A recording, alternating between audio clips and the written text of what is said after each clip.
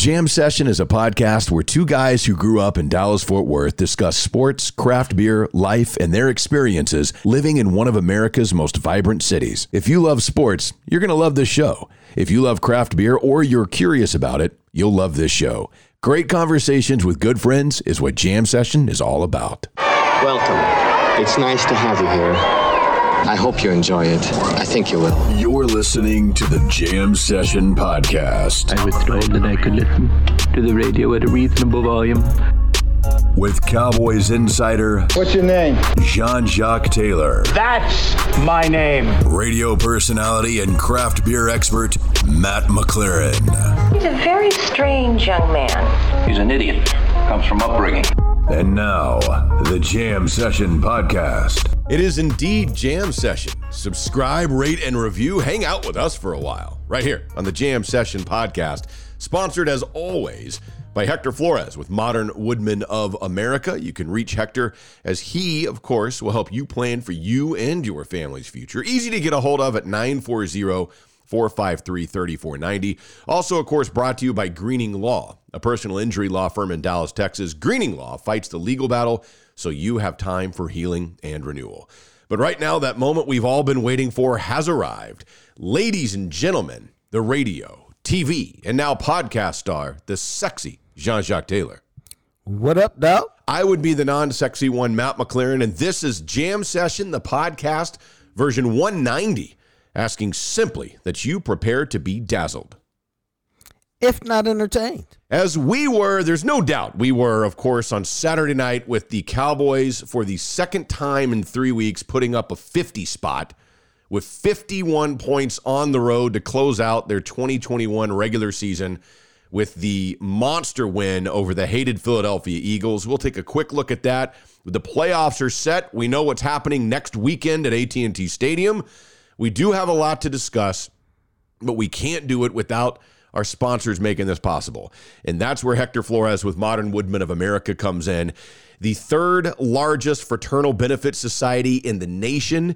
It's a unique combination of business and giving back to those who they serve. If you are looking to plan for your future, if you'd like to get your family set up to be taken care of, Hector's the first call you need to make. If you've been trying to figure out how to put a little something aside, Hector is the man who can plan that path for you. 940-453-3490. I would recommend you pick up the phone and give Hector a call. Well, that's because Hector's all about putting a plan together, man. And it doesn't matter whether you want to be really conservative or you want to be really aggressive or you want to be somewhere in the middle and you're moderate.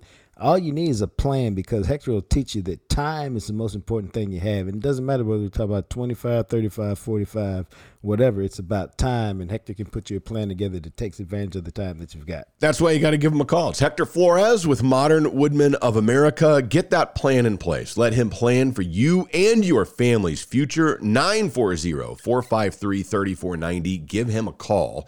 Also, of course, our friends, the attorneys, the Green Team, with Robert Greening, the attorneys at Greening Law. If you have been hurt in a car accident, if you experienced malpractice, they've represented clients from car accidents to birth injuries to sexual assault cases involving clergy and hospitals and all kinds of things. They are your fierce competitor against the insurance company, so you need to pick up the phone, give them a call. I think the thing about it is at Greening Law, man, the consultation is free. The thing about it is they know the answers to questions that you're not even sure is supposed to be asked. They headline things for you. They tell you what to look out for. They fight for you. Pick up the phone, give them a call. Consultation's free. And if they take you on as a client, they don't get paid unless you get paid, which I always think is a big deal. That's exactly right. And as you said, that consultation is free. If you think you've got a case, the best thing to do is pick up the phone and give them a call and see if you can help each other. 972-934-8900. It's 972-934-8900. It's Robert Greening, offices, Dallas, Texas. So the Dallas Cowboys, we already knew they were going to the playoffs. The question was going to be, and we did not know until the end of the afternoon games here on Sunday, we didn't know who it was going to be against. All we knew was that there was a chance, based on what the Cowboys did on Saturday night against Philadelphia, finishing the season at 12-5, putting up a colossal 51-26 win. that they would need some help, but they could move up in the seedings. Well, that's exactly what happened. Because they won, Arizona lost, and the Rams lost. That means that the Dallas Cowboys are going into the playoffs as a 12-5 3 seed, and they will host next weekend. And we haven't seen an official time yet, but maybe it'll be announced while we're doing the podcast here. But they will host the San Francisco 49ers in the wild card round of the playoffs next weekend, a dangerous 49ers team. But I got to say, and we'll get into this a little bit more after we look at Philadelphia, it just feels better than having to go up against Cooper Kupp and Matt Stafford and Kyler Murray and the weapons that Arizona has when they're healthy. It feels better that you're going to have to deal with a quarterback that isn't one of those guys. It don't really feel that much better to me, bro. You still got to figure out how to deal with Deebo Samuel. Well, I don't even think that's the issue, man. I think then it's just me, and literally the parents came out and listened 30 minutes ago, so it's not like I've studied this. Yeah. But to me, if you look at what the Cowboys do best, it's really all the stuff that their secondary can do and their pressure can do and their rush can do. That ain't really that big a deal against San Francisco because they're trying to hide the quarterback. And you saw against the Rams today, if you don't have answers for their run game, Kyle Shanahan won't throw the ball.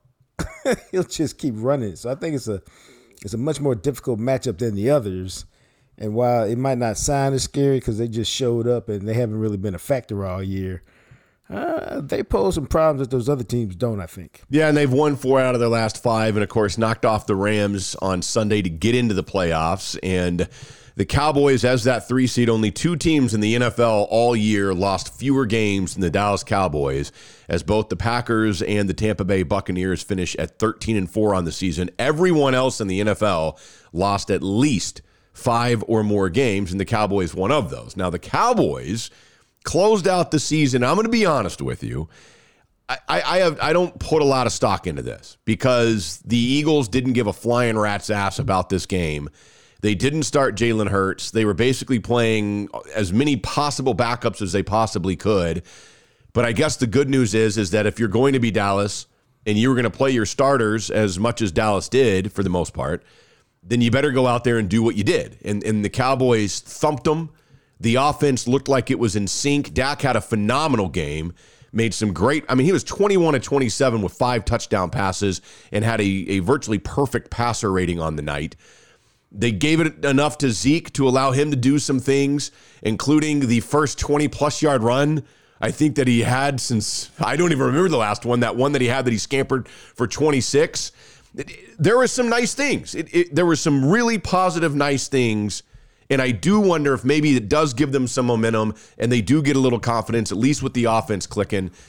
But then I sit there and I go, okay, but Philadelphia played all their backups. I think it's a situation, dog, where I'm not a big momentum person. I'm just not, because each game is so different. So that's just me. So I don't really get into momentum. I do believe in confidence. I think that's the most important thing. And I think there's something to be said for going out there, even though Philadelphia didn't play its best players, to executing and, like you said, doing what you're supposed to do against backups. And defensively, it took them, way too long to get started. Yeah. But offensively, they did their thing early and often and took advantage of the Eagles' defense. And that, the way they've been playing, this, I think, reminds them of what they can do again on a given night. Yeah, and again, it's weird because you had 2 out of their last 3 games, they put up 50 points. So because of that, they end up putting up the most points in franchise history. It's the second most points per game they've ever averaged. It's one of those weird things because, like I said, it's like they left Zeke in long enough to make sure he could crack 1,000 yards. He ends up with 87 yards rushing on the night. He finishes the season with 1,002 yards. Dak sets the Cowboys franchise record for passing touchdowns in a single season, breaking Romo's old record. It had been 36. Dak finishes with 37. But, yes, the asterisk of all time is it took you 17 games to do some of these things. I don't know what to make of this game other than, like I said, they did what they were supposed to do. To your point, it felt like the defense for a long time, you were sitting there going, okay, The offense looks like they're going to do their thing, but why is the defense allowing Gardner Minshew and a bunch of spares on the Philly offense to move the ball down the field? I mean, it was 17-17 late in the first half before the Cowboys finally pulled away, and then obviously they were able to get a quick score there before the half, and that's kind of when things started to get lopsided in the second half especially, but they kind of let the Eagles offense hang around for a half. I don't think they played by far anywhere close to their best football defensively. But then again, they also, they were missing several guys. So No Micah, no Anthony Brown. Yeah, I think Randy Gregory played 10 snaps. Yeah. They in starting cornerbacks with Nashawn Wright and Kelvin Joseph, who actually played pretty well, I think.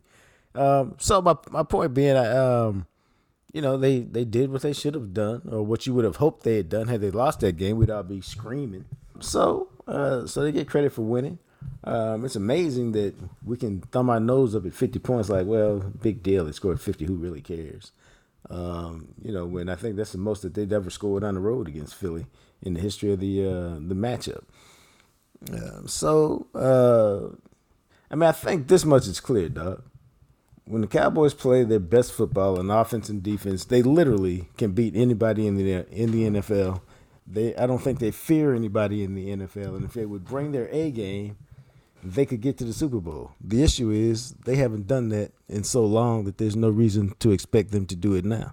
Yeah, I agree. And so the Cowboys wrap up the regular season. Again, the NFC East Championship we already know about. They are 12-5, and you can say whatever you want about this team, but the reality of it is there's only two teams in the entire NFL that lost fewer games, and all these teams are flawed. Every single one of them. You can go through and look at it, and much like how the Cowboys knocked off a couple of teams that ended up being decent teams like New England or potentially even the Chargers, if they end up making the playoffs here tonight, and you can circle some teams that they've beaten playoff teams in. I mean, the reality of it is you can sit here and say, well, they haven't beaten anybody. They beat the Eagles twice, and that's a playoff team. The Eagles are a playoff team. So all the people that argue, well, they don't beat any playoff teams, they've actually beaten a handful of playoff teams on their schedule this year. They took advantage of playing in the NFC East. They went 6-0 against the East, and they're in the tournament. And we'll see what that turns out. But the reality of it is they will host the home playoff game against San Francisco next weekend. And if they can beat San Francisco, they would then either host a divisional round if Philadelphia wins, or if Tampa beats Philadelphia, as you would expect, then Dallas would have to go on the road. And it could come to fruition what Dak Prescott told Tom Brady at the end of the season opener when Tampa Bay hit that field goal in the last second to beat Dallas. Dak told Tampa and told Tom Brady on the field, we'll see you again. In a Dallas playoff, I mean, it could set up exactly that. I mean, Dallas could be back in Tampa in a couple of weeks for a shot at playing in the NFC Championship game. Yeah, that would be cool. I don't have any problem with that. None at all. I think it's I think they have a better route that way than going to play Green Bay in the divisional round. I agree. If everything held up, because at least you would assume the weather in Tampa would cooperate, and so it's just about football. Yeah, and whether you can make it happen or not against that team. But anyway, I think this San Francisco thing's an intriguing matchup. I think that it's. They can certainly win it. I mean, I would, they'll be favored in all of that. And I think we would expect them to win it. But it's a very tricky game. It's a tough game because, San Francisco's got a unique offense. And when he's got his rhythm, your boy's a good play caller, man. He's just been out of sync and out of whack most of the year. But it seems like he's got a little something right now. And Kyle Shanahan, I think, is one of the best play callers in the league. Yeah, he is. And I like this. I thought the Cowboys would win a playoff game. I still believe that. I think the path is there, like you said. I'd much prefer that you don't have to go to Lambeau until the NFC Championship game. And they can beat Tampa Bay. They almost beat Tampa Bay the first week of the season. I mean, it came down to a final second field goal for Tampa Bay. It's not like that was some lopsided game.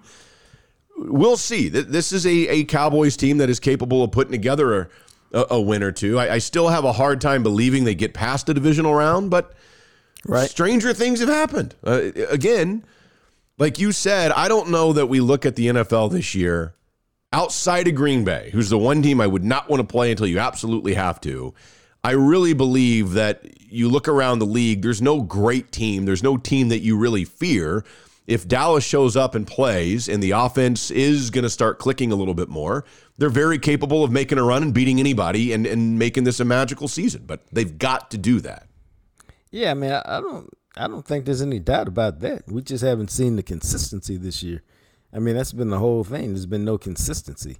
Offensively, defensively, special teams, none of it's been consistent from start to finish all year. There's been ebb and flow in all of it. And so if they can ever find that, then yeah, they can go play and compete and beat anybody. The question is, whether they'll actually do that. You've got in the playoffs in the NFC, they're already all locked in. And so the Packers, of course, get the first round bye. The way that they do it is the lowest seed to win would then move on to play the Packers. So if the Eagles upset the Buccaneers, they would play the Packers. Now, if it goes chalk, it would end up being Tampa and Dallas in the divisional round, and then the Rams would play the Packers in the divisional round.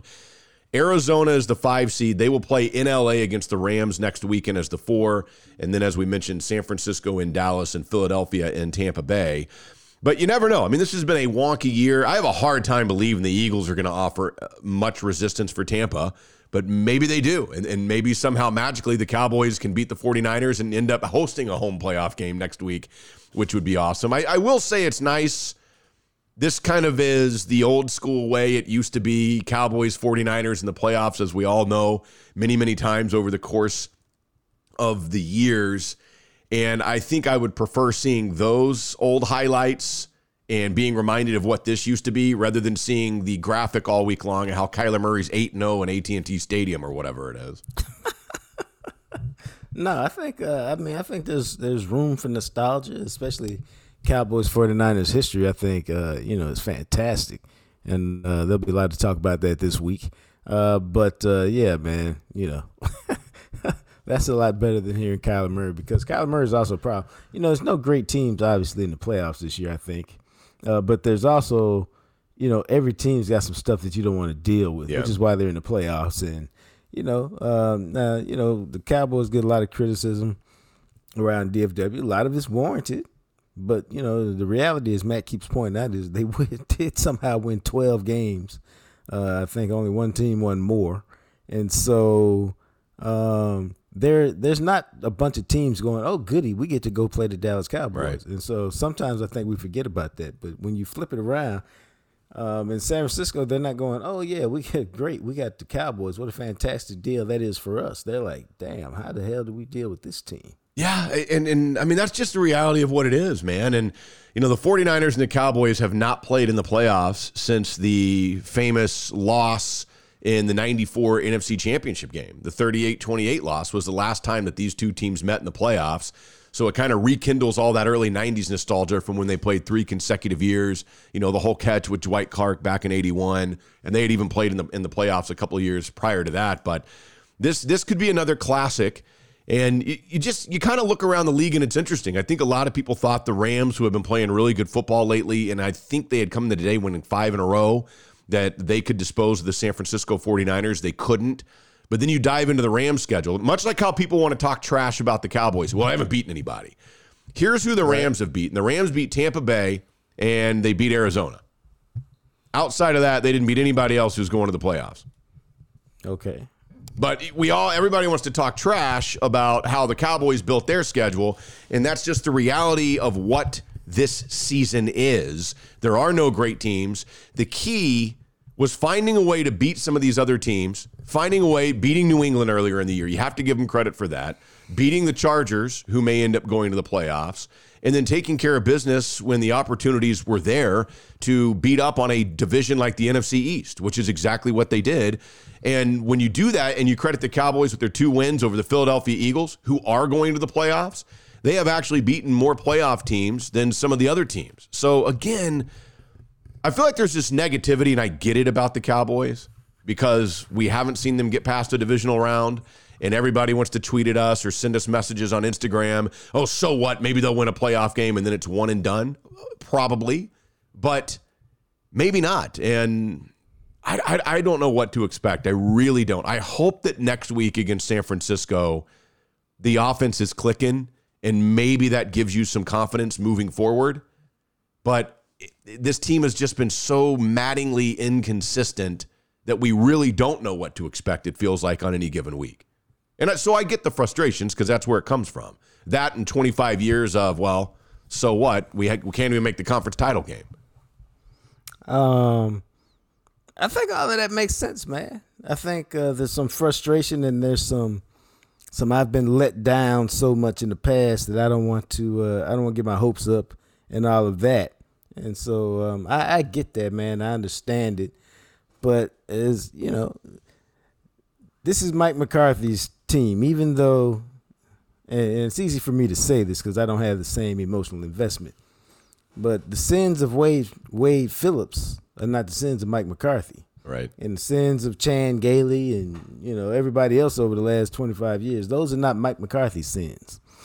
And so when you say, well, it's been 26 years, well, it's only been 2 under Mike McCarthy's watch. You know what I mean? Yep. And so you just have to understand that. And so I get where the frustration comes from, but we're only 2 years into this regime. And so you can't really, you can, but it don't make sense to throw all the baggage onto those teams. Like, clearly, there ain't nobody on this team that's, got anything to do with the 14 disappointment or 16 disappointment or any of those disappointments. I guess Dak does, but some of those guys were on the 16 team, of course. But to your point, 14 and 07, right, and all this other stuff, it's history. Yeah, and to your point, when you look at it and you look at this is why they wanted Mike McCarthy. They wanted Mike McCarthy because they believed they had a team that was good enough to get into the playoffs.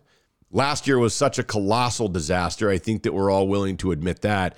But I think when you look at it, this is one of the reasons why they brought in Mike McCarthy was because he is a guy that has had success in the playoffs. He is a guy who, when he was with Green Bay, now granted, they only got to 1 Super Bowl. Somehow the high and mighty, the great, the brilliant GOAT of Aaron Rodgers has only ever played in 1 Super Bowl. And Mike McCarthy was the coach when they did that. But this is also a guy who has multiple playoff wins and has shown the ability to get his team a playoff win or two in a variety of different seasons. And it's easy to sit there and say, well, Aaron Rodgers was his quarterback. Well, then why they only go to 1 Super Bowl? Yeah, you can't have it both ways, and so many people try to have it both ways. I think we've found out, okay, check this out. I think that we found out that Mike McCarthy is not a perfect coach. How about that? But I also think we found out that he is actually a pretty good coach. I think for a long time we wondered, okay, what's he do? Where's his impact? And I think we see his impact is in his aggressiveness and the tone and the tenor in which they play. And so he's kind of figured out how to rub off on those guys that way. Mm-hmm. And so I see his approach. And, Doug, I think they got a shot. And I think Mike McCarthy's a reason why they got a shot. Yeah, he's 10-8 all time in the playoffs. So he's got 10 playoff wins as a coach. And again, when he was with Green Bay, led them to multiple NFC championship games. And now that is the task. I mean, this really is setting up to where it could be. Maybe it's a destiny run where you got to get past the old school rivalry of the early 90s and the 49ers. Then you got to go on the road and avenge your week 1 loss to Tampa Bay when Dak told Tom Brady, we'll see you again. And then if you can potentially do those two things, Mike McCarthy has a very nice chance to go on the road and have to beat down his former team and his former quarterback to try and get this Cowboys franchise to a place they haven't been since I was in high school. Wow. It's going to take a hell of a run for them to get, just to the NFC Championship game. It is. On the Super Bowl. But I will say this is a tremendously talented roster. From top to bottom, and on a given day, they can really make it happen. I don't know if that given day will happen, but I can't sit here and tell you I'd be shocked by anything that they did, whether it was profoundly great or profoundly disappointing. Nothing would really shock me, just because with all the talent, man, I still don't know exactly who they are. I don't either, but my God, they've got to win next weekend. You got to get a playoff win. I mean, you talk about it. You're 12-5. You win the division. If you can't get out of the wild card playoff and you host the game in your stadium, that would be, again, another colossal disappointment. At least if you make it and then you get beat by Tom Brady in Tampa Bay, part of you, at least for me, is kind of like, it's the GOAT. It's Tom Brady. But you got to beat San Francisco. You're at home. You're the 3 seed. Yeah, we'll spend a lot of time talking about it this week, but you and I both know, dog, they're 9-0 when they score first. When they start off with a bang and they're playing good from the jump and they're locked in and focused, they're hard to beat. It'll be the same way with San Francisco. If you can jump up on them, despite them rallying from 17-0 today, and force them to have to get away from the running game, then you can beat them up and destroy them. But if you let them hang around, man, and feel confident, brother, it can be a long night with some slow walking and some sad singing off the field. Yeah, we'll find out, but that it is. It is the Cowboys and 49ers for the first time in the playoffs since 1994. That year when San Francisco got them and Steve Young beat the Chargers in the Super Bowl finally, that kind of threw a kink in the Cowboys' plans of 4 straight Super Bowls. But we'll get them again. And again, I haven't seen, and if they happen to announce it while we're recording the podcast here, we'll obviously let you guys know, but you'll know by the time that you listen to this what time and what day that's going to be. Archer had something he tweeted out earlier and said, folks that he's talked to in the organization seem to think that it'll be either Sunday night or that they may be the Monday night wild card football game because they added a wild card game on Monday night this year. All about ratings, baby. Indeed. So, wherever they think the Cowboys are going to draw wherever you put them. So it's just, potato. And then, of course, over in the AFC, Tennessee locked up home field advantage throughout the course. They are the 1 seed in the AFC, and Kansas City is the 2 seed. Buffalo's the 3. Cincinnati is the 4. Depending on what happens with the Chargers and the Raiders, if the Chargers win, New England is the 5, and the Chargers are the 6 with Pittsburgh the 7. If Las Vegas wins, the Vegas Raiders are the 5th. New England then becomes the 6th. Pittsburgh's the 7. If they tie, Pittsburgh does not make the playoffs, and both the Chargers and the Raiders would make the playoffs. So there's still some outcomes over there in the AFC, but it really feels like it's going to be tough. I don't know what I put into Tennessee. I really don't. I know that they've got home field advantage throughout, but that's not quite the place to play that, say, going on the road to a Buffalo in New England or an Arrowhead in Kansas City is. I think Buffalo and Kansas City are the 2 best teams.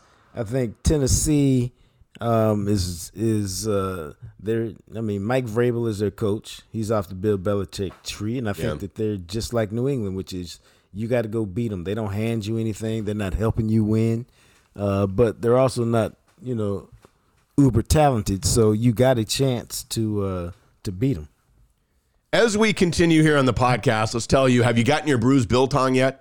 You're going to want it. I'll tell you this. As a matter of fact, everybody's going to be having these playoff watching parties. People are going to hey, come over, let's watch the game next weekend. You should order your Brews Biltong now so that you can share it with friends when they come over to watch these games, because I think everybody will highly enjoy this. I love it.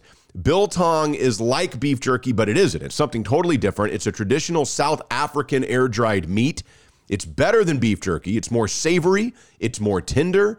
And the best part, 0 sugar, 0 artificial ingredients. And if you get their little 2-ounce snack bags that they have, 240 calories, 30 grams of protein per bag. It is delicious. That's why I rock with it, man. I like the sliced biltong.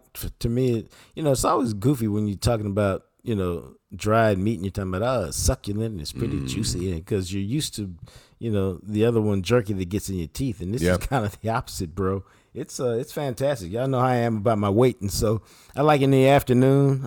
It's a really good snack for me with a bottle of sparkling water. Yeah, I'm bougie like that. But the biltong, dog, y'all need to give it a whirl. It's fantastic. It's Brews Biltong. That's the website you go to. It's BRUSBILTONG.com. BrewsBiltong.com. That is the biltong that you need to get. And the best part, not only is it fantastic, not only are you going to love it, you get 15% off when you use the promo code JAM15 at checkout. That's JAM15. Use that at checkout. You get 15% off your orders.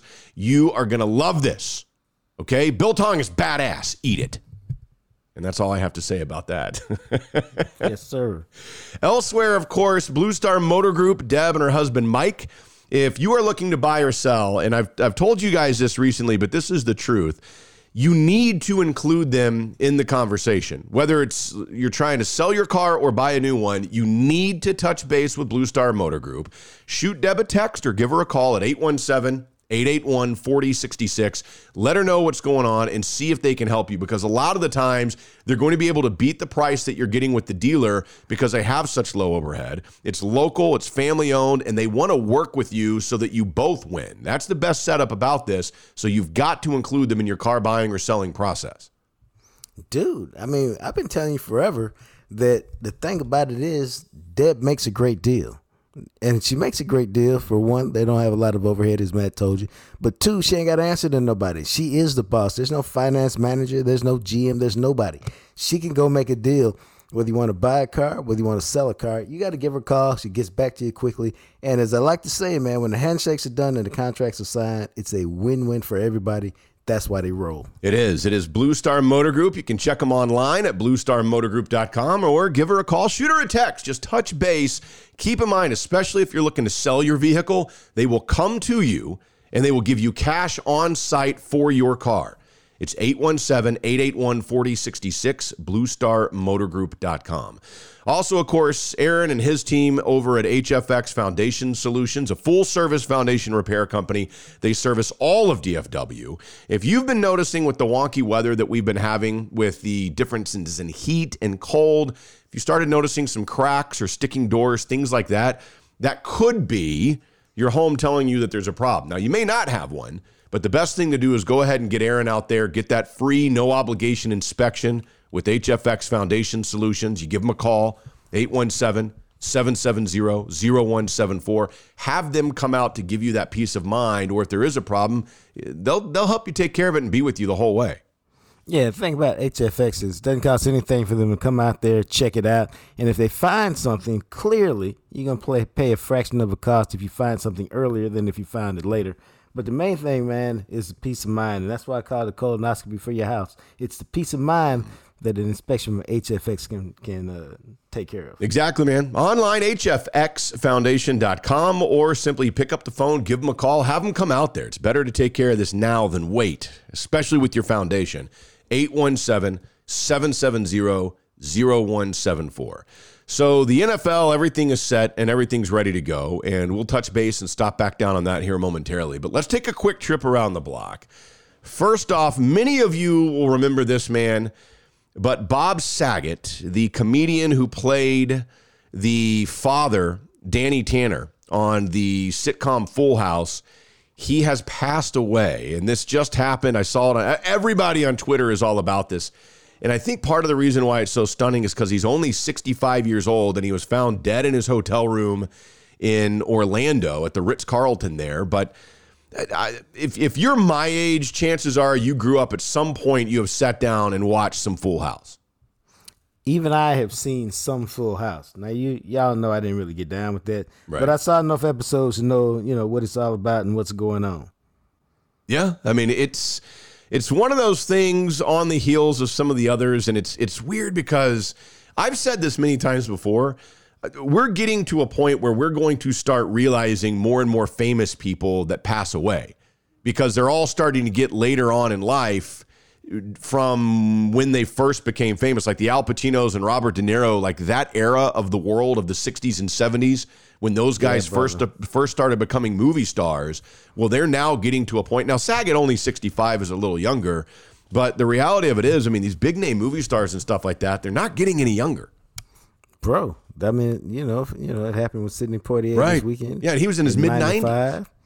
Betty White, I mean, she was 99. Right. Yeah, they were old timers, but yeah, you're right with De Niro, Pacino, that whole next wave, man. It's they're in the fourth quarter of life. Some of them in overtime. Plus, I mean, let's just keep it real, dog. They've lived some hard lives. Oh, no doubt. A lot of them.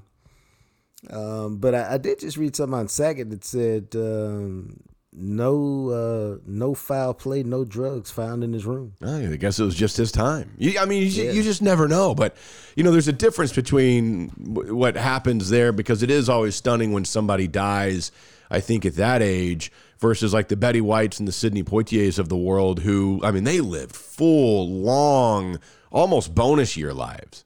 Yeah, at some point you do have to go. I mean, sad as it is. If you can get into your mid-90s, like, my goodness, you were just living the life. And, Sidney Poitier, as many people know, was the first African-American, the first black person to win an Academy Award for Best Actor, one of the great actors of all time, who passed away a couple of days ago. Of course, I remember him from a lot of different films, but the one that I remember the best was probably They Called Me Mr. Tibbs. Remember that? Did you ever see that one? In the Heat of the Night? Yeah, I mean, that was such a good man. His filmography, when you look at some of the movies he was in, that dude was a beast. Yeah, because he was changing the world doing movies early in his career. Mm-hmm. Guess Who's Coming for Dinner and all that kind of stuff. Yeah. And even in the Heat of the Night, I just saw a clip the other day. Yeah. Where the white store because he's in Mississippi, white store owner slaps him and he hits him back with a backhand, which for that time was not only crazy if you tried to do that in real life, but even in the movies, it was wild just because, people weren't used to seeing black people fight back like that. Yeah, man. I mean, that dude had just some of the incredible movies that he was in, some classics of all time, and of course, winning the Academy Award. And you look at that, and like you said, even Betty White, who was 99 and who died like a week before her 100th birthday. And that was weird because everybody was like making this big deal about how she's going to have this 100th birthday celebration. And I was like, well, if I get to be 99, I may be like, hey, you know what? Well, let's wait till I wake up at 100 before we go crazy about me turning 100. I mean, that's clearly the point in life where you got to take it one day at a time. No doubt. Where you wake up and you're like, is this heaven or nope? Okay, this is still real life. All right, I got you.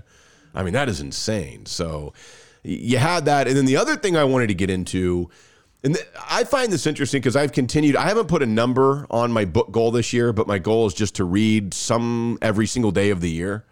Right. And so I just finished my first book of the year, and it was a long one. It was 670 some odd pages long. Good Lord. And it was simply called Led Zeppelin, the Biography. And you finished that thing already? I did. I have read a bunch this week, and I probably read combined like 5 or 6 hours the last 2 days. Just knocking that out. But Led Zeppelin, the Biography, and it's interesting because it was written by Bob Spitz, who is the same guy who apparently wrote what is considered to be the greatest biography of all time on the Beatles. And this book was so in-depth and so well done that it makes me want to read the Beatles book. I mean, the stories and the research that this guy did in mapping out each of the 4 individuals of Led Zeppelin, their lives, how they became the musician that they were individually before, how they met and formed the band. And then really, it's interesting too, because I don't really know a lot about Led Zeppelin. It was before my time because their drummer, John Bonham, who they called Bonzo, died of a drug overdose in 1980. And the band was done. Like after that, they were done. And so the bulk of what they were was maybe the last couple of years of the 60s, but in the 70s, they became like the hard rock kings of the planet. Right. And I just never really knew them very well.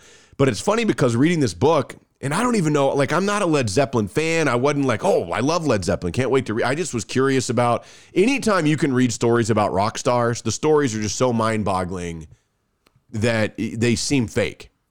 Yeah, because they live a life we've never even conceived of. Like, for instance, and I guess in the 70s it was just a thing, but Jimmy Page, who's largely considered one of the greatest guitarists of all time, the guitarist from Led Zeppelin, they would have these groupies and they would be in hotels. Most of them were underage teenage girls. And they talk about it. Dude, they talk about it in the book. He dated a 14-year-old when he was 30 in like the mid-70s.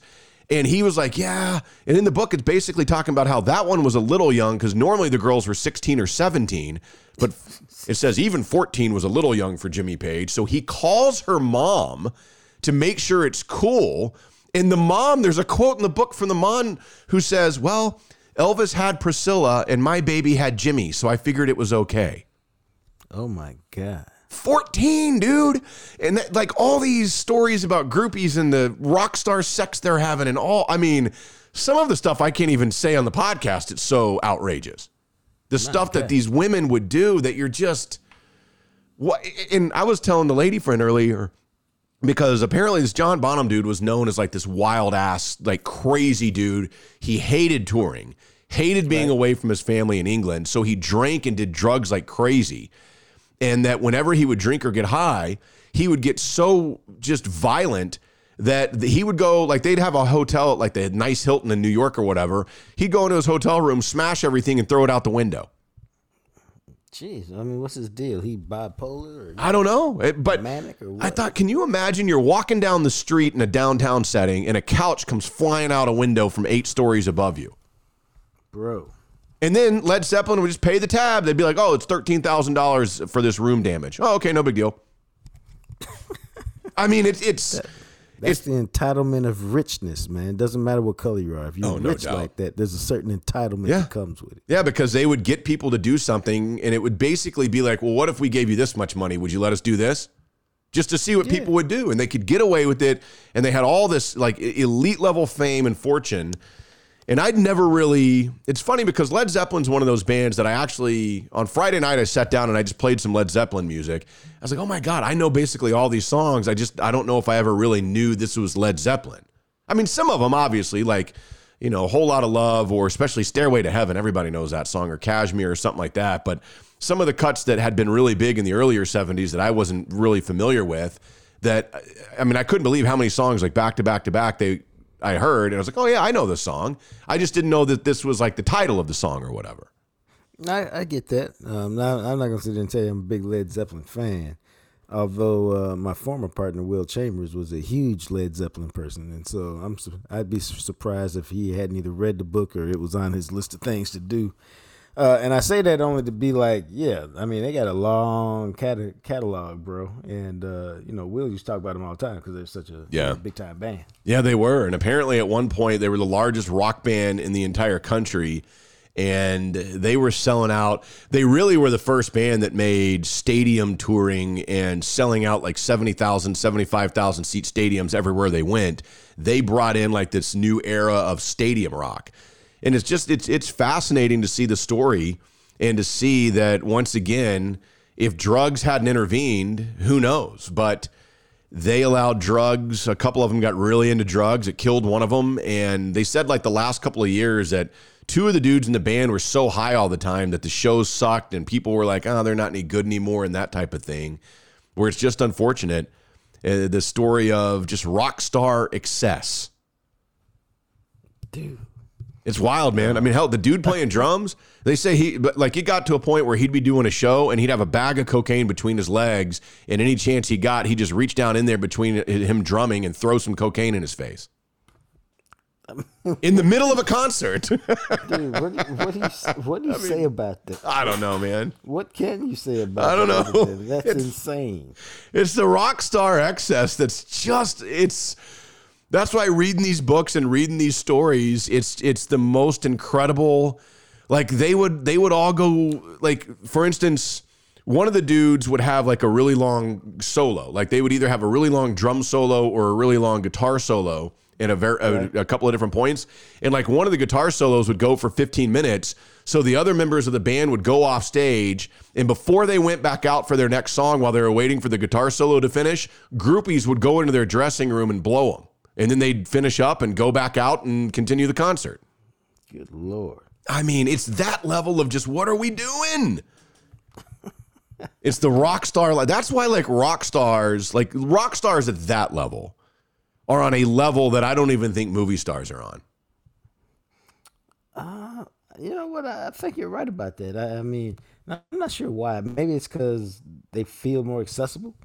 I mean, movie stars, the odds of you really seeing them somewhere are slim and none. But rock stars, you can go to a concert, and depending on who you are and how you can make it happen, you can make a visitation come true.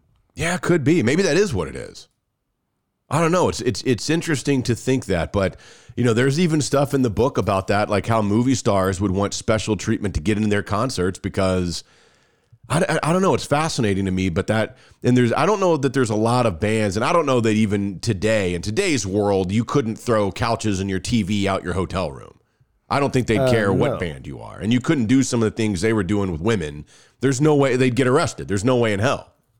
Right. The world has changed. But man, for I don't know, I guess from like Woodstock until the early 1980s, there's like a 10, 12, 13-year period where if you were a rock star in that period, it was just whatever you wanted to do and there were no laws. Dude, it's, musicians got it like that, man. Bands got it like that. Even the worst looking guy in the band looks like, $1 million.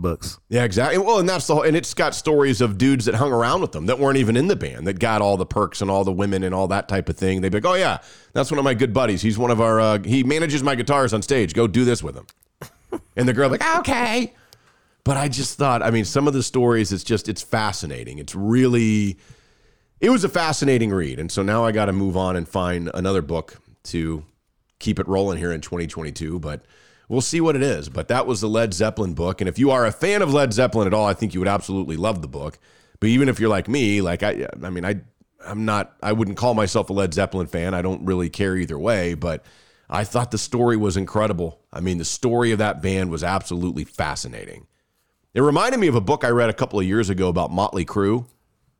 It's that same type of the stuff in that book that they would do where you're just, I guess you get so bored and you're so coked out on drugs and you have so much money, you just don't care. No, I think that's a lot of it. I think anything to excess. We see it not just with bands, you see it with actors, you see it with athletes, you see it with anybody who has just a certain level of money where money is not something that they think about in any way, shape, or form other than let me just go get some more. Where I was curious where you thought, based on the book, and you're a lot more into music than me, where's Led Zeppelin on bands? They easily top 5, or are they a top 10 band? Or it kind of sounds like, just based on the impact that they had musically, that they're up there with like the Beatles and the Stones. Okay. Like for what they did and for how great they were. Every album they released was number one and they sold millions and millions and millions. And they were doing that sound, I think, at whatever sound you want to call that, like that hard rock sound, they were probably doing it better than anybody ever has. But they got to be considered one of the greats of all time, I would think. Okay, cool. But just based on like 600-page book. Yeah, just based on the impact that they had. And, many people consider Jimmy Page one of the great guitarists of all time and John Bonham, their drummer. Some believe he is the greatest drummer that ever lived. So it's interesting, but it's in a different sense than what the Beatles did, and to some degree, like I think the Stones were probably similar to them, but the Rolling like Led Zeppelin hated the press, and they were just kind of rambunctious and had this reputation for being kind of violent and stuff, and the Stones were considered more accessible and like in a fame, like they talked to the press and they liked doing the meet and greets and the stuff like that, I guess, in a different way. So I don't know, but it was interesting. I will tell you this, if you are looking for excess, you might want to check out Smokey John's Barbecue. And I'd get that jam session bowl, because if you want to eat like a rock star, that's how rock stars would eat. That jam session bowl is loaded up. You could share it with 2 or 3 people, or you could just hoard it all to yourself like Led Zeppelin would do. But you're only going to know about it if you listen to the show and know that it's on the secret menu. Yeah, it doesn't exist, except you have to know that we told you to go in there and get it. And then people there will be like, what did they just order? Well, where is that? And then they'll be like, it's not on there. It's just for us. If you know, you know. Go ahead. Well, I was going to say they're also doing, because of the big games that are all coming up with the NFL playoffs and everything. Told you about this on the last one, but they are doing a couple of different things here. They've got their first down pack, which is 3 pounds of wings, half gallon of brisket queso, and a half gallon of potato salad or baked beans for $105. Or you can get the touchdown pack. And if you're going to be having a Cowboys watching party, this is the way to go. It's 3 pounds of wings, a half gallon of brisket queso, 2 pounds of chopped brisket, 2 pounds of ribs, and a half gallon of potato salad and beans. All of that for only $220. And if you order that and mention that you heard about it on the Jam Session podcast, they will include a complimentary gallon of sweet tea or homemade lemonade. Dude, sign me up. I want some of that. You ain't even got to...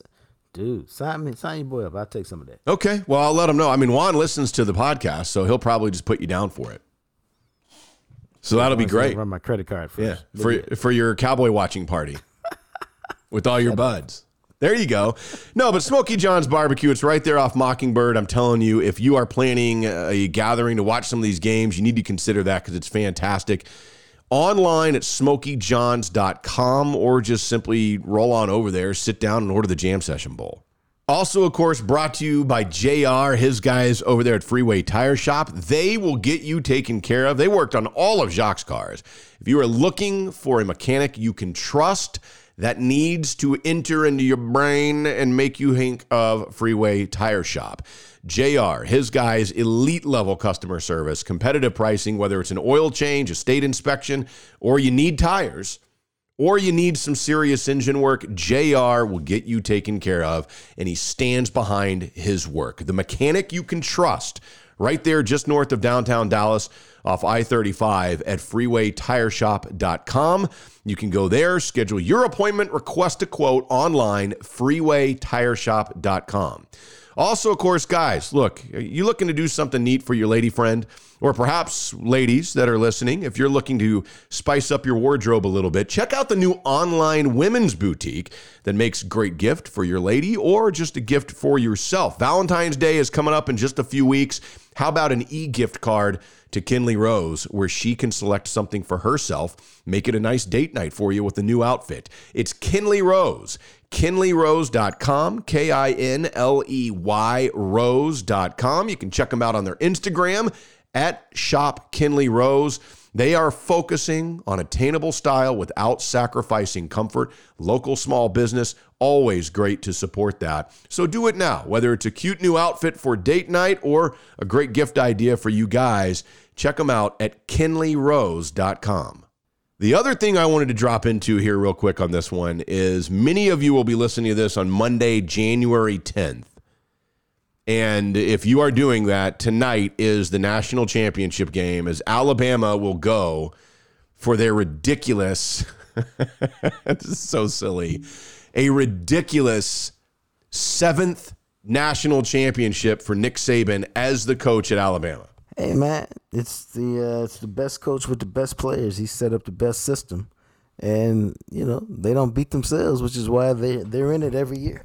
He's only ever won back-to-back once. That was, of course, they won in 2009. Then they back-to-back in 11 and 12. They won in 15, 17, and they won last year in 2020, trying to get another back-to-back title. His 7th at Bama, his 8th of all time, as he won that first one in 2003 at LSU.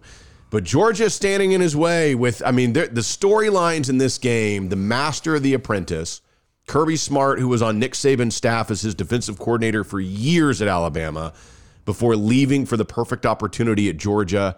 He finally has Georgia on that level where they recruit on the level of an Alabama, and yet he is 0-4 against Nick Saban all time, including the last time they met in the national title game, that Tua to Devontae Smith overtime touchdown pass. They met again the next year in the SEC championship game when Tua got hurt, and they brought in Jalen Hurts to come from behind to beat Georgia. And then, of course, in the SEC championship game a month ago, it should be a good one. It really should be a much better game than the SEC championship game a month ago, but we'll see. I think it's all about the belief, man. Georgia, as great a program as they are, do they really believe that it's their time to take down Bama? If they really believe it, then they won't play scared or tentatively like they did in the SEC championship game. They'll come out, guns blazing, so to speak, and go make it happen and not be afraid of the moment. That's what I'm looking forward to. Can you go just play, not be afraid of the moment, embrace that thing, and go let them hang, man? Yeah, and we'll see. We will see if they can do that because it's a tall task. It's so hard to pick against Alabama until somebody shows that they can do it. Especially Georgia because of everything that's in their heads and the whole relationship with Smart and Saban and all that. The fact that Georgia hasn't won a national title since 1980 and they're carrying all this weight into this game. I don't know. It's really interesting. And I wouldn't be surprised at all if Georgia wins. It's really difficult for me when you have two teams that basically have, they're very even talent-wise across the board. But one team has Bryce Young at quarterback, and the other has a walk-on named Stetson Bennett at quarterback. No, I get that, and I think most folks think Alabama will figure out a way to win. Partly because, Nick Saban's teams don't beat themselves. You got to go beat them. They don't make a lot of mistakes, and most other teams make mistakes. I mean, to me, they're kind of like UConn women were for a long time. They're just machine-like in their efficiency, and they just refuse. You have to go beat them. And so that's why I say with Georgia, man, it's about belief. Where they come out there, light folks up, and, all their top 30 players or so really believe in their hearts, not just what they say to the media and to their girlfriends and stuff, but in their hearts really believe that they can go take it. Then you'll show up with a different attitude. Yeah, it'll be wild watching it tomorrow night because, as everybody knows, I live with an Alabama fan. So we'll be hardcore drilled into it, and she'll either get to experience the 7th national title of her recent adult life, or they'll get the disappointment and the heartbreak. I think I know a lot of Georgia fans, and for them, it would carry and mean and matter so much more. Like for Alabama, it's almost like a relief. Like, oh, thank God we won. We don't have to deal with our fan base if we had lost. And for Georgia, it would be just ecstasy on a level that most of them haven't experienced in their entire lives. No, I mean, that's, and I think, for the reality is, I think a lot of people would like to see that. Like, okay, we've seen, Alabama celebrate. We've seen Nick Saban celebrate. We've seen them win and hoist a trophy. Let's see what it would look like for Kirby Smart to do it. Let's see what it would look like for the players on Georgia to do it, to knock off the king, a program like Alabama and so well respected. Let's see how that emotional thing would look. So I think a lot of folks would like to see that, man. It's just, can they make it happen? Yeah, we'll see. But I'm going to, on my radio show, I will pick Alabama to win because I cannot get past the fact that they have by far the best quarterback in this game. And the Georgia defense is going to have to do some things to really make Bryce Young uncomfortable. It's similar like when you're playing Tom Brady. We all know that. If they can pressure him and not just pressure him because he's good at escaping pressure and extending plays, they got to hit him. They got to physically affect him, hit him, and get him on the ground a couple of times to get in his mind a little bit. And if they can do that, then I think Georgia can win the game. But, man, it's really hard to pick against Bryce Young, the Heisman Trophy winning quarterback, in a game like this where everything is equal. It's so hard for me not to just say, look, they've got the better quarterback. I think they're going to win. They got the better quarterback. They got the better coach. Yeah. That's usually a hard combination to win. I also think if Georgia wants to win, now they just have to go out and play to win. On 4th and 2, you go for it. You don't punt. Right. Given the score and the circumstance and the field position and all of that. Do like Alabama. Roll in some trick plays, but don't wait till you're behind to do it. Use those to get ahead early. And just be really aggressive in your approach, because being a conservative approach is not going to help you beat Alabama because they're not going to make a lot of mistakes. You got to go take the game. That's exactly right. We'll see what happens, and we'll talk about it on the next one. But wanted to look at this as we loop back over here in the NFL, and we kind of know all the playoff matchups and everything that is set. It is going to be interesting because we saw, I guess it was on Saturday after they lost to Kansas City, Denver, after 3 seasons, has fired Vic Fangio. So you now have Denver and Jacksonville that will be looking for head coaching openings. I'll be curious to see what else happens on what is usually called Black Monday in the NFL. You got to think Matt Nagy's done in Chicago. I'd be shocked if they bring him back. Yeah, I don't know. I think he's gone, but they're also keeping the GM, and I think that gives him a chance to hire his 3rd coach, which is, never a good situation. And then there's a couple of things that have been out there which are interesting. Like apparently the Panthers have already gotten tired of Matt Rule, and they don't like how he's handled that. But they signed him to a 7-year contract for whatever reason when they brought him over. And so there is some thought that, well, maybe you got to let him hang around because he's only been there 2 seasons, and you give him a 3rd season, but he hasn't had any success. The Panthers they were 5-5 and lost their final 7 games to finish 5-12. No, bro. Why did he get a 7-year contract? I have no idea. That's well, part of the reason he got a 7-year contract was their whole organization was in shambles, and you were supposed to give him time to get it fixed and turn it around and change the culture and all of this. And this is why bad organizations stay on the cycle, man. This is why they stay on the cycle, because you hired them to turn it around, and then 2 years into it, you're like, you can't turn it around. So now what are you gonna do if you want to? Fire him. hire somebody else, and keep the same insanity going. Yeah. The other one is the Giants with Joe Judge. They lost their final 6 and they finished 4-13. And there has been some thought that maybe Joe Judge just is not the answer. I don't think anybody ever thought he was to begin with. The one thing that's interesting about the Giants, though, is do you want it to be Joe Judge or do you want to bring in somebody else? Because they have 2 picks in the top 7. They have the 5th overall pick and they have the 7th overall pick.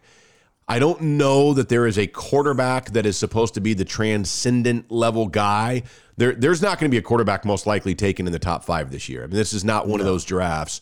But with 2 picks in the top 7, you've got a chance that you could hit on a couple of these guys to really help change the direction if you believe Joe Judge is still the answer. I don't know how you could believe Joe Judge is the answer. I don't either.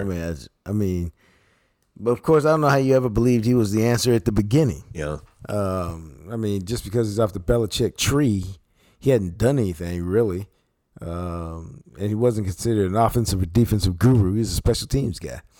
That mess they did today, quarterback sneak on 3rd and 9, that alone's a fireable offense. Yeah, what the hell was that? I mean, like, what was that, bro? That's the ultimate give up, I quit play. Yeah. In that situation, unless there's some great explanation for it that I missed after the game, and that's entirely possible.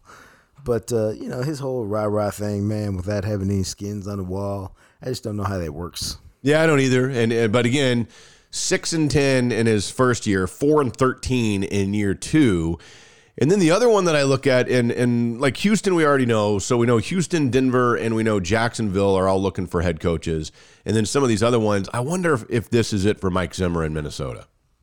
Sure. It's got that tone to it, man. Justin Jefferson, the big-time wide receiver, has been speaking out more and more every week. Zimmer looks more and more pissed every week. Yeah. And I think he's done a solid job there. His problem, like a lot of people's problem, is they never solved the quarterback situation. They paid Kirk Cousins all that money, but even when they paid him, I think everybody understood why they did it. But you're like, you don't really think Kirk Cousins is taking you to a Super Bowl, do you? He's better than what you got, and you got a defense and some infrastructure you can put around him, and maybe, the miracle will happen. But in the end, Kirk Cousins is Kirk Cousins. Yeah. He does just enough to put up numbers and look great statistically and win you nothing. Yeah, and Zim from 2 years ago when they made it to the divisional round of the playoffs, 7-9 last year, 8-9 this year, 2 consecutive years without a playoff appearance after 8 seasons in Minnesota. Kind of wonder if that's it for him there with the Vikings, but we'll see. You always know there's going to be somebody who gets laid off that is kind of surprising. I don't know who it'll be this year. We'll find out, but it'll be interesting to see, do the Raiders decide to go and hire somebody completely new and different? There's going to be openings, and Dan Quinn and Kellen Moore are going to be considered for those openings. I mean, Kellen Moore apparently interviewed with Jacksonville before the Eagles game the other day, and he's going to be a name, and you kind of wonder how different some of these names could be for the Cowboys next year. I kind of always thought Dan Quinn might be a one and done, especially the success that the defense had this year. You got to think that one of these teams out there would be looking at Dan Quinn as a fantastic candidate. Yeah, I think a lot of people already started trying to put him in Denver. I think, Kellen Moore and like Dan Quinn, I think has really represented himself well in Dallas. He's been affable. He's been good with the media. Clearly his defense is working. I like the fact that he brought in a lot of the players, and so that's what you'd want a head coach to do. So all the stuff about being a head coach, his experience, all that stuff looks good. I think the thing about Kellen Moore is, and I put this on Twitter today, man, but I think he's a bad fit in Jacksonville primarily for this reason. Unless you thought he was, God's gift to offensive football, which is, okay, Trevor Lawrence has already had one first-time head coach. Yeah. Now we're going to give him another first-time head coach, even though this guy's a quarterback guy. I'm not, he's my most valuable asset I have. I can't take a chance on here's another first-time coach who doesn't get it. Yeah. And so 2 years into or 3 years into his regime, I got to fire him. And now Trevor's working on his third coach in 5 years, his third system. I mean, it's just I can't take a chance. I got to go get, and I don't even want a defensive guy messing with him. I want an offensive guy messing with Trevor Lawrence because he's your most valuable asset you got. He's the one you sank all the money and resources into, and he's the one who's got to hit if you're ever going to change. I think Bill O'Brien has a really good shot at leaving Alabama and going to Jacksonville. I wouldn't be surprised at all. And, that whole thing, that how it ended for him in Houston was really weird, but I think we were quick to forget that Bill O'Brien actually had some decent success in Houston. And the year before he got fired, they were 11-5 and 10-6 and 18-19, and he made the playoffs in 4 out of 6 seasons as the head coach at Houston. And you kind of wonder if somebody like that with an offensive mind would be what they're looking for that has experience as an NFL head coach. That dude traded DeAndre Hopkins for a bag of magic beans because he got mad at him. Yeah, I mean, you can't give him the power to be that. You can't let him be the GM as well. Just tell him to come coach. That's what Trent Baalke is there for. So that's interesting. Plus, he's touched the cloak of Saban, and we've seen these guys, in the last few years, from Lane Kiffin to Steve Sarkisian, that, okay, come in here and do a year or two under Saban, and then people are eager to give you another shot again because, well, if Saban vouches for you and you've learned from the master, surely we could benefit from that. No, a whole lot of people are doing that, man. So, yeah, no, I get it, man. He's going to be a name because of that. Be interesting to see how much momentum he'll get from tomorrow night's championship game or Monday night's championship game. Yeah, especially if they bring it up, man, and they can win. So we'll see how it goes. It's going to be fantastic, but the Cowboys are in the playoffs. It's Cowboys and 49ers, and I still have not seen an official announcement on exactly when that game is going to be. No. And I think, I don't think the networks know. I think they're still hammering it out because it's such a good option. It's probably more about the other games, and because Cowboys are going to do their number wherever you put them. It's about where you can get your biggest bang on the other games. Yeah, but we'll be back, and we'll have Todd Archer on our next podcast. We'll have Ed Werder, Clarence Hill Jr. this week as we are getting you ready to go for Cowboys and 49ers next weekend. I think it's fantastic. I know some 49ers fans. I can't wait for this. I have a lot of belief that the Cowboys can get this one. But first things first, you got to win it. You got to win your wild card playoff game and get Dak another playoff win under his belt, which would be fantastic. I mean, it's people forget how truly difficult it is to win in this league. They really do. They forget how difficult it is and how rare it is to have quarterbacks that can win a playoff game. Dak has one playoff win. Can he get maybe playoff wins 2, 3, 4, 5? You got to win 4 more games to win the Super Bowl. Right. We'll start with number 2, but no, it's gonna be fun, man. This is what you play for. I mean, they won 12 games. They had a terrific season, bro. It had some ebb and flow to it, but they're going to be known for what they did in the playoffs because we've seen them have good regular seasons before. We've seen that, and as enjoyable as it is, we've seen it. Now it's about making it happen in the playoffs. I've said this, so I'm not breaking any news here. We all know the deal, man. Your legacy is formed by what you do in the playoffs. It is. Good, bad, or indifferent. It's what you do in the playoffs. Why do we think of Tony Romo a certain way? Because of the stuff that he did in the playoffs. Why do we think of Roger Staubach and Troy Aikman a different way? Because of the stuff that they did in the playoffs. It ain't complicated, bro. You're exactly right. And that path begins next weekend for the Dallas Cowboys. Thanks for listening to the Jam Session podcast. Make sure to find us on Instagram at Jam Session Cast. Of course, you can also find us on Twitter at McMatt Radio and at JJT_journalist.